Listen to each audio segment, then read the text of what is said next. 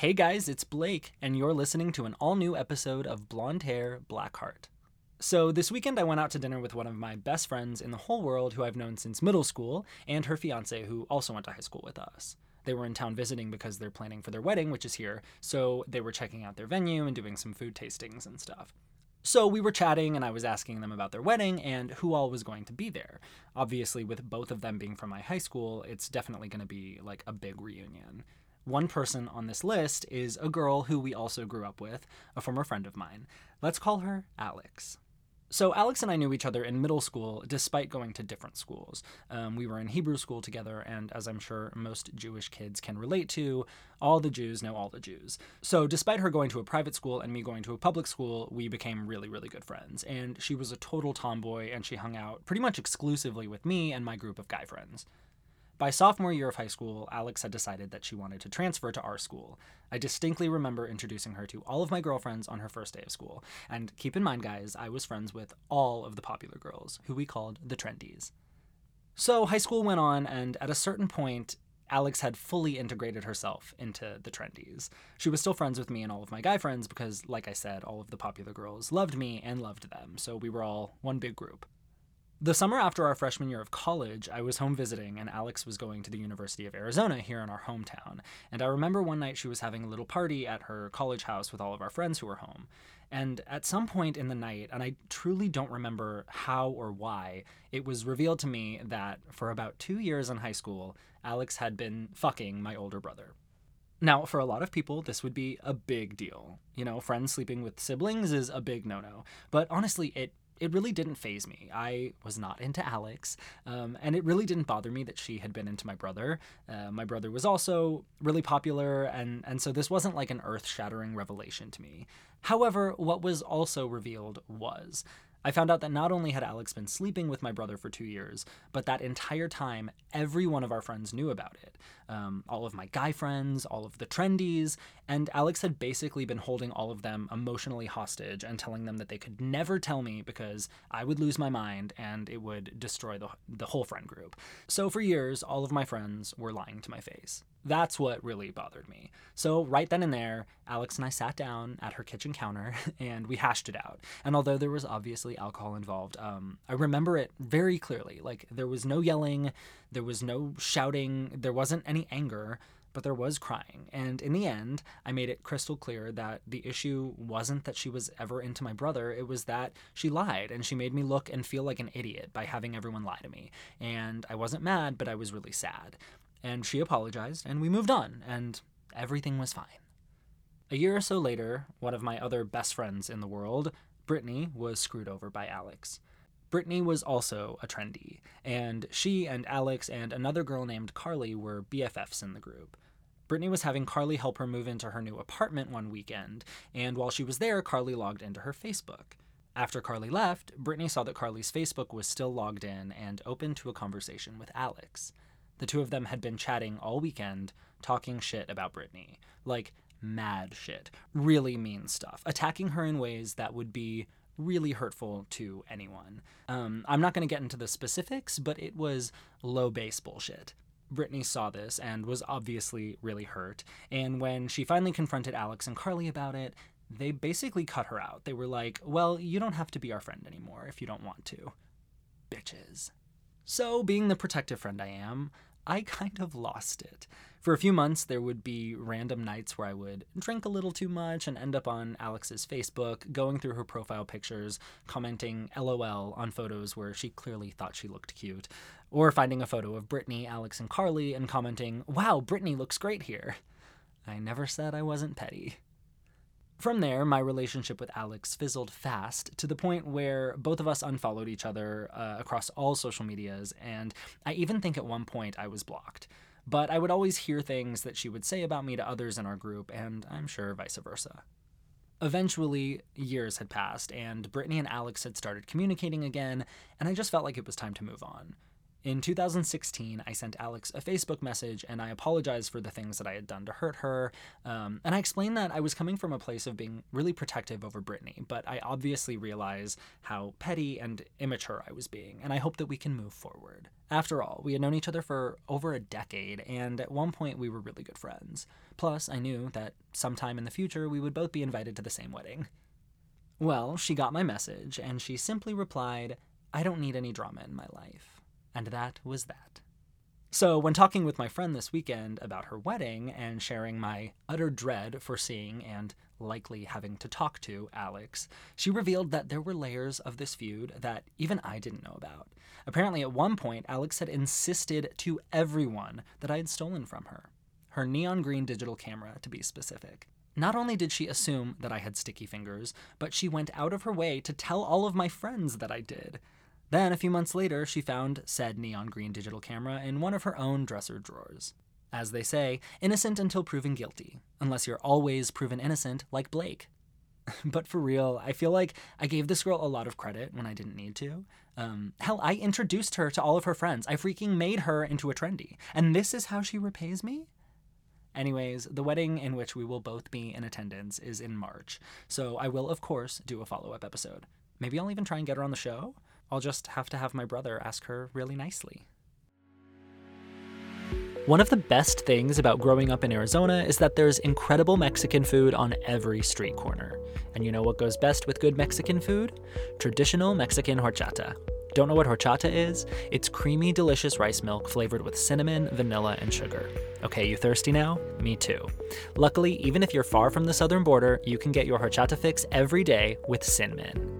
Cinnamon is a brand created by my good friend Tyler, who is even more obsessed with horchata and all things cinnamon than I am. He's developed all-natural skincare products and more, crafted in California with ethically sourced ingredients and infused with real cinnamon. Have you heard of the antibacterial, antifungal, antiviral, or antioxidant properties of cinnamon when applied to the skin? Or how about how it helps treat acne? What about how cinnamon promotes blood flow, helping with skin elasticity by bringing blood flow to the surface of the skin and helping to moisturize skin with all of that added circulation? Some of my personal favorite products from Cinnamon are their signature lip balm that gives your lips a sweet tingle and a subtle natural plump, their all-natural deodorant developed for sensitive skin, and the Coco Chata body beverage that leaves your body hydrated and smelling like heaven. They even have candles and air fresheners to keep your entire home, car, or office smelling like your favorite dessert. With Cinnamon, you'll enjoy all the benefits cinnamon has to offer your skin and your senses. Visit cinnamon.com, that's sin-min.com, and use code Blake at checkout for 15% off your total order today and receive free shipping on all orders over $50. That's code Blake for 15% off your order at cinnamon.com. I may have a black heart, but I can be sweet sometimes, and Cinnamon definitely helps. On last week's Real Housewives of Beverly Hills, we're still in Aspen. Lisa Rinna is asking Kyle for some stevia for her coffee, and I'm just wondering, are Kyle and Mauricio gonna call her high maintenance? Get your own damn stevia. Grill your own damn corn. Rinna and Kyle discuss Diana's actions from the night before, and Rinna says that she was out of control, but that her rage comes from sadness. Is Rinna gonna say Diana's rage was because of Lois's death too? But in all seriousness, they love to make excuses for each other's shitty behavior while not cutting anyone else any slack. You know, Diana and Rinna's actions always come from love, while Sutton's and Garcelle's are always because they're evil monsters, duh. Kyle says that she actually really gets Sutton when they're one-on-one, but when they're with the group, she just doesn't get her, and Erica and Rinna agree that Sutton does 180s when she's around the group.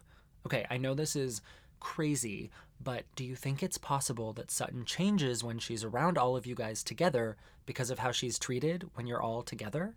Like, maybe she doesn't like getting gangbanged. It's not for everyone. Kyle then brings up Instagram-gate and says that it's Mean Girls shit to unfollow each other and laugh about it. Mean Girls shit, coming from the queen of the Mean Girls. Sutton, Garcelle, and Cherie are going to pick up Erica and go snowmobiling, and Sutton keeps calling Erica a non-friend, and Cherie tells her to think of Erica as a non-issue. I actually loved this advice. Cherie is dropping little wisdom nuggets that Sutton needs to pick up, like, girl, grab a handful, put them in your bag. The other ladies go skiing. Well, Dorit goes sliding.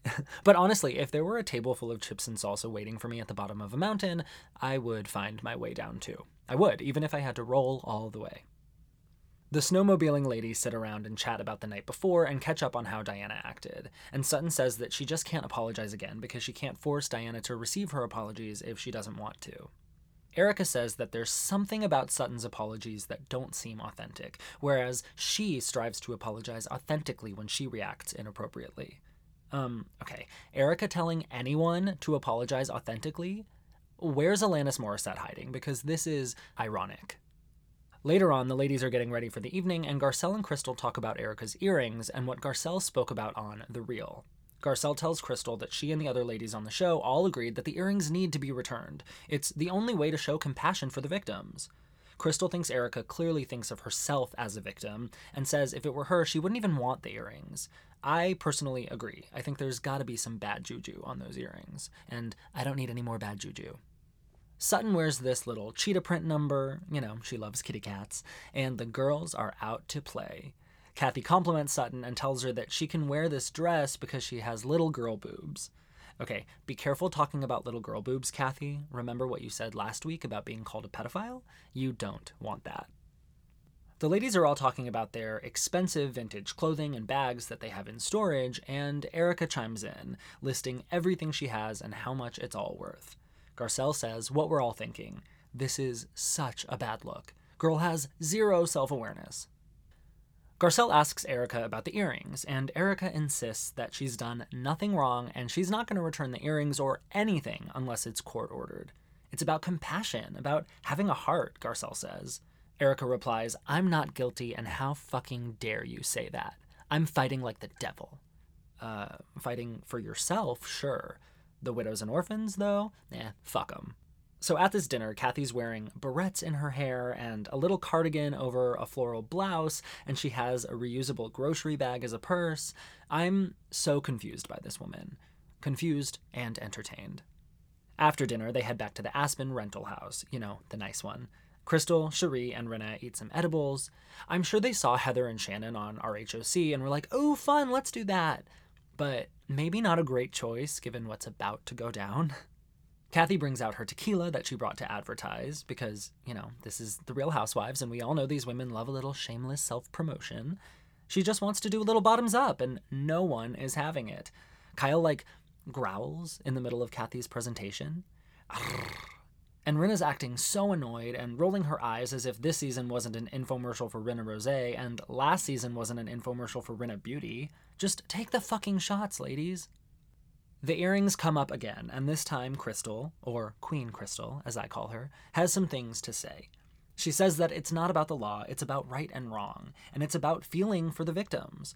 Garcelle says she feels like Erica doesn't show compassion because she doesn't want to look guilty. I'm not guilty, Erica quickly snarls. So, yeah, Garcelle nailed it. Then Crystal has the mic drop moment of the episode. It's about trying to make people whole. Period. Dot. Chanel Ayan. Dot. Period. Mic drop. Period. Then Crystal says, whether you knew about it or not, your husband was found guilty of these crimes. Show compassion. Erica says, you think I'm going to throw my hands up and say I feel bad? You believe I should do that because someone said so? Crystal says, nah, bruh. I thought that myself. Crystal and Erica continue to go head-to-head, and Crystal does not back down in the face of Erica, the barking dog. Crystal stays cool, calm, and collected. She's... you guys, I just love her so much. The other ladies are melting into the couch on their edibles, watching all of this go down, as Erica calls Tom's victims, quote-unquote, potential victims. Erica says that they're all only talking about people that they don't know versus someone right in front of them, and they should only care about her. I don't give a fuck about anybody else but me. At this point, Kyle can't sit back and let Erica blow up the Fox Force 4 anymore, so she chimes in and she tells Erica to stop. Let's have a little sensitivity to the victims. Dorit tells Erica to take a deep breath, and Erica snaps, no! She will literally stop breathing to make her point. And I wouldn't hate it, TBH. Erica says they're not my victims, it's not my problem. And Kyle responds, people fucking died. Then Kathy chimes in, don't curse, Kyle. Kyle loses it, finally seeing what we've all been seeing. This bitch is heartless. And Dorit and Rinna decide that they need to get Erica the hell out of there. You can't come back from certain things. They get Erica out of the house, but not without Erica running her mouth the entire way out. What about the facts? I don't know, Erica. What about the facts? Okay, guys, so the reunion filmed last week, and as always, there are rumors swirling about what did and didn't go down. First of all, Diana Jenkins was not in attendance. She had COVID. I'm sick. Not a major loss, honestly, and definitely the nail in her housewife's coffin. If you ask me, we will never see Diana Jenkins again. So, my insider source told me some very interesting news from the reunion. Take all of this with a grain of salt because none of this is confirmed, but if any of this is true, then I told you so. So, first off, the seating chart. On one side of Andy, we have Kyle, Sutton, and Garcelle, and on the other side, it's Rinna, Erica, Dorit, and Crystal. Apparently, Diana was supposed to be on that side with Crystal on Kyle, Sutton, and Garcelle's, but when Diana called in sick, they quickly moved Crystal. I also heard that Garcelle wore black, possibly for Erica and Rinna's funerals.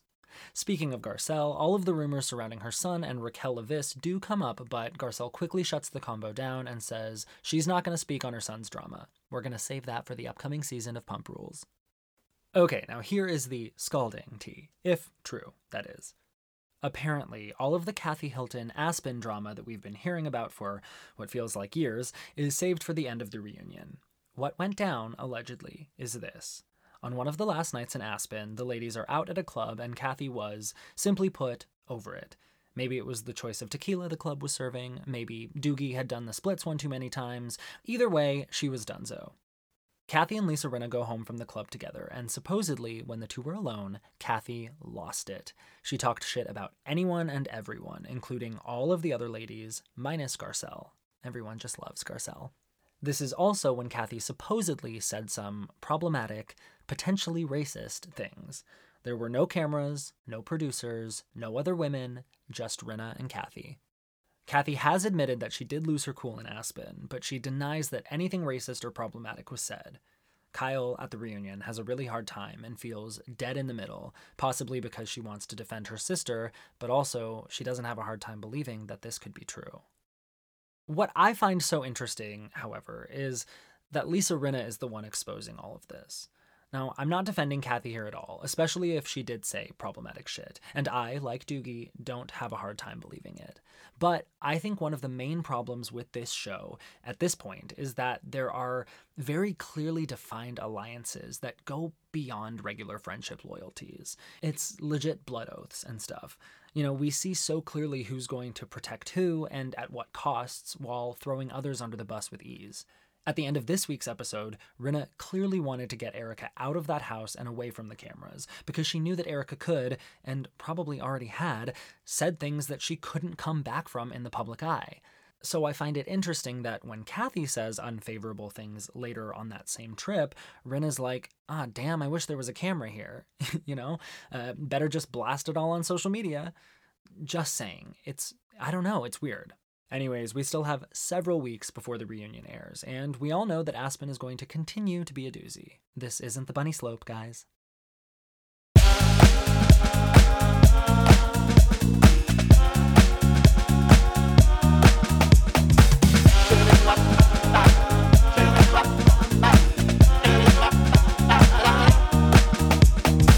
Okay, let's talk about the Real Housewives of Dubai and the Real Housewives of Atlanta's reunions. So I feel like the entire first part of the Dubai reunion was the Sergio show, so we're going to fast forward through that.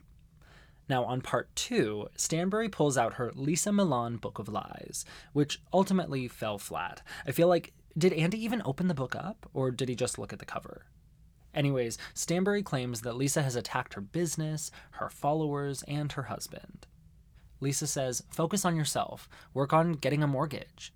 Okay, good dig if it's true, but I have a mortgage. In fact, I have 2. So I'm sure Caroline Stanbury has no problem getting a mortgage, right? And if not, then why am I living the life that I live and she's living the life that she lives? Stanbury then calls Lisa an escort, and Lisa says if she were, she would own it because she would be rich, bitch. Her shit is golden. And honestly, I agree. I mean, look at that reunion outfit.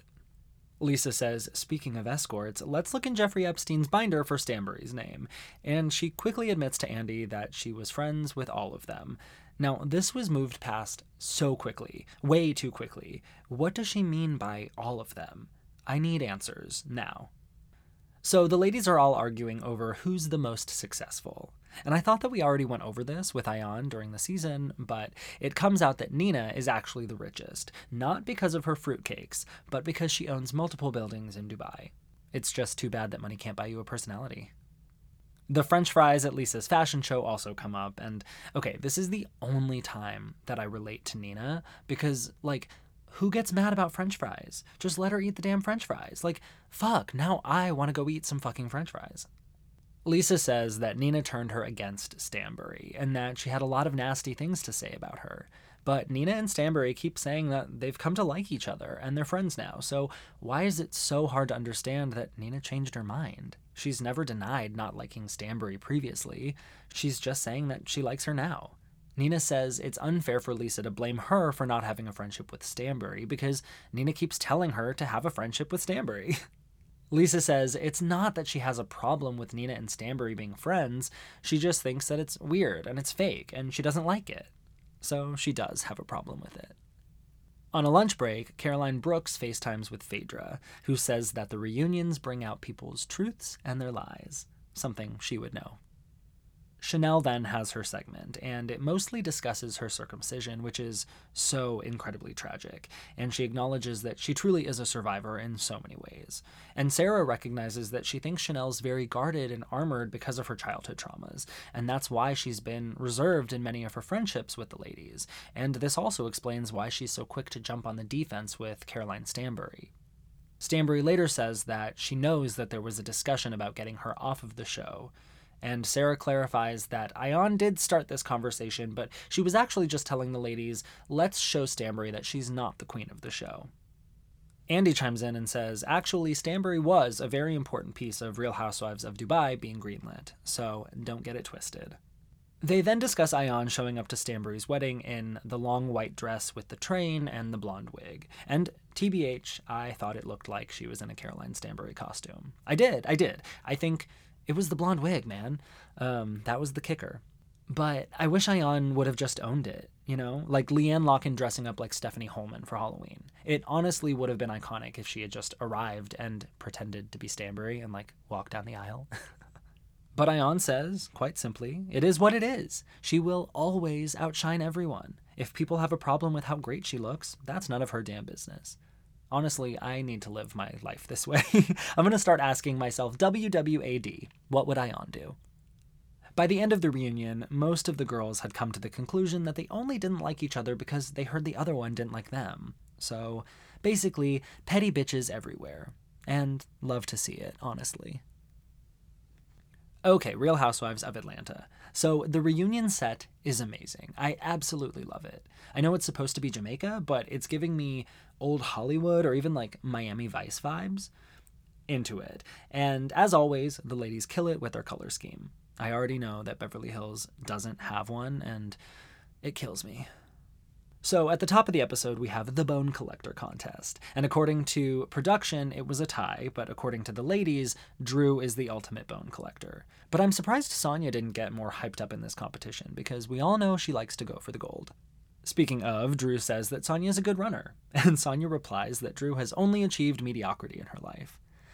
Such a low blow. And like, okay, in terms of Hollywood stardom, sure, Drew's not a superstar A-lister, but I always feel like this is so degrading to the other people that have these careers. Like, what about every other hardworking actor? You know, there are so many talented people who have not booked roles as big as Drew has, and when you shit on her career, you're shitting on everyone else that's trying to get where she's been. So, I don't know, don't go low like that. She by Sheree comes up, and Sheree says that the website will be up and running by finale night. Well, we all know how that worked out. Candy and Sheree go back and forth about who talks about who more, but ultimately, that's what the show is. It's talking about one another, on and off the show. That's like what the promotion for the show is too. You have to go talk about each other to these media outlets. It's really just about taking ownership of the things that you say and saying the same things to each other as you do to the press or to the producers in your confessionals. Andy asks Sheree why she was so judgmental about Drop It with Drew, when She by Sheree took 14 years. And Sheree says that Drew doesn't represent fitness or health. Sheree says that Drew's had work done, so she can't represent weight loss. And Drew says they've all had work done, and her program isn't supposed to sell magic weight loss, but really a lifestyle of how to be healthy and to maintain it. I mean, at the end of the day, neither of them are necessarily killing it with their products, so let's be real. Then Andy asks if Sheree pays people, a topic that has come up a lot. I pay the people that need to be paid, Sheree answers. Andy asks if she pays all of the bills that she receives, and she says, it depends on what it is. So the short answer is no. But I can tell you this much, she definitely didn't pay her GoDaddy bill to host SheBySheree.com because that shit was giving everyone a 404 error. Kenya says, if you're not satisfied with a service, you still have to pay. You just don't use them again. Then we get into Candy versus Marlo. Candy's upset that Marlo came on the show and said that Candy's only out for herself and she doesn't help other people. Candy says that's BS because she and Todd tried to get Marlo her own show on another network years ago when she wasn't on Real Housewives of Atlanta. Marlo says the contract didn't make sense to her, and then she said it was Todd, not Candy. But ultimately, the truth is the truth. They did try to help. Even if it didn't work out, even if you didn't like the terms of the contract, to say that Candy has never extended a hand is BS. Kenya is then asked if she thinks Marlo is a good housewife, and Kenya says no. You know, she thought Marlo would come on and try to build actual friendships, but that wasn't the case. She was just mean. One example Kenya has is all of the times Marlo mentions Mark Daly. Marlo says she never talked about Mark, and Kenya quickly says, let's not do the Donald Trump here today. At the end of the episode, I don't feel like much was resolved, and in fact, there was one question that I had that was never answered, and it's killing me. Who invited these damn birds? They literally won't shut the fuck up.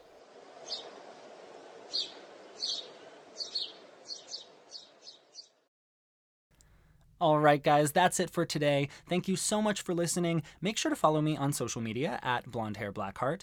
Give this podcast a big thumbs up or subscribe so you never miss an episode. And why not give me 5 stars while you're there? Honestly, when I get a bad review, I cry, and I'm an ugly crier. All right, guys, until next time, bye.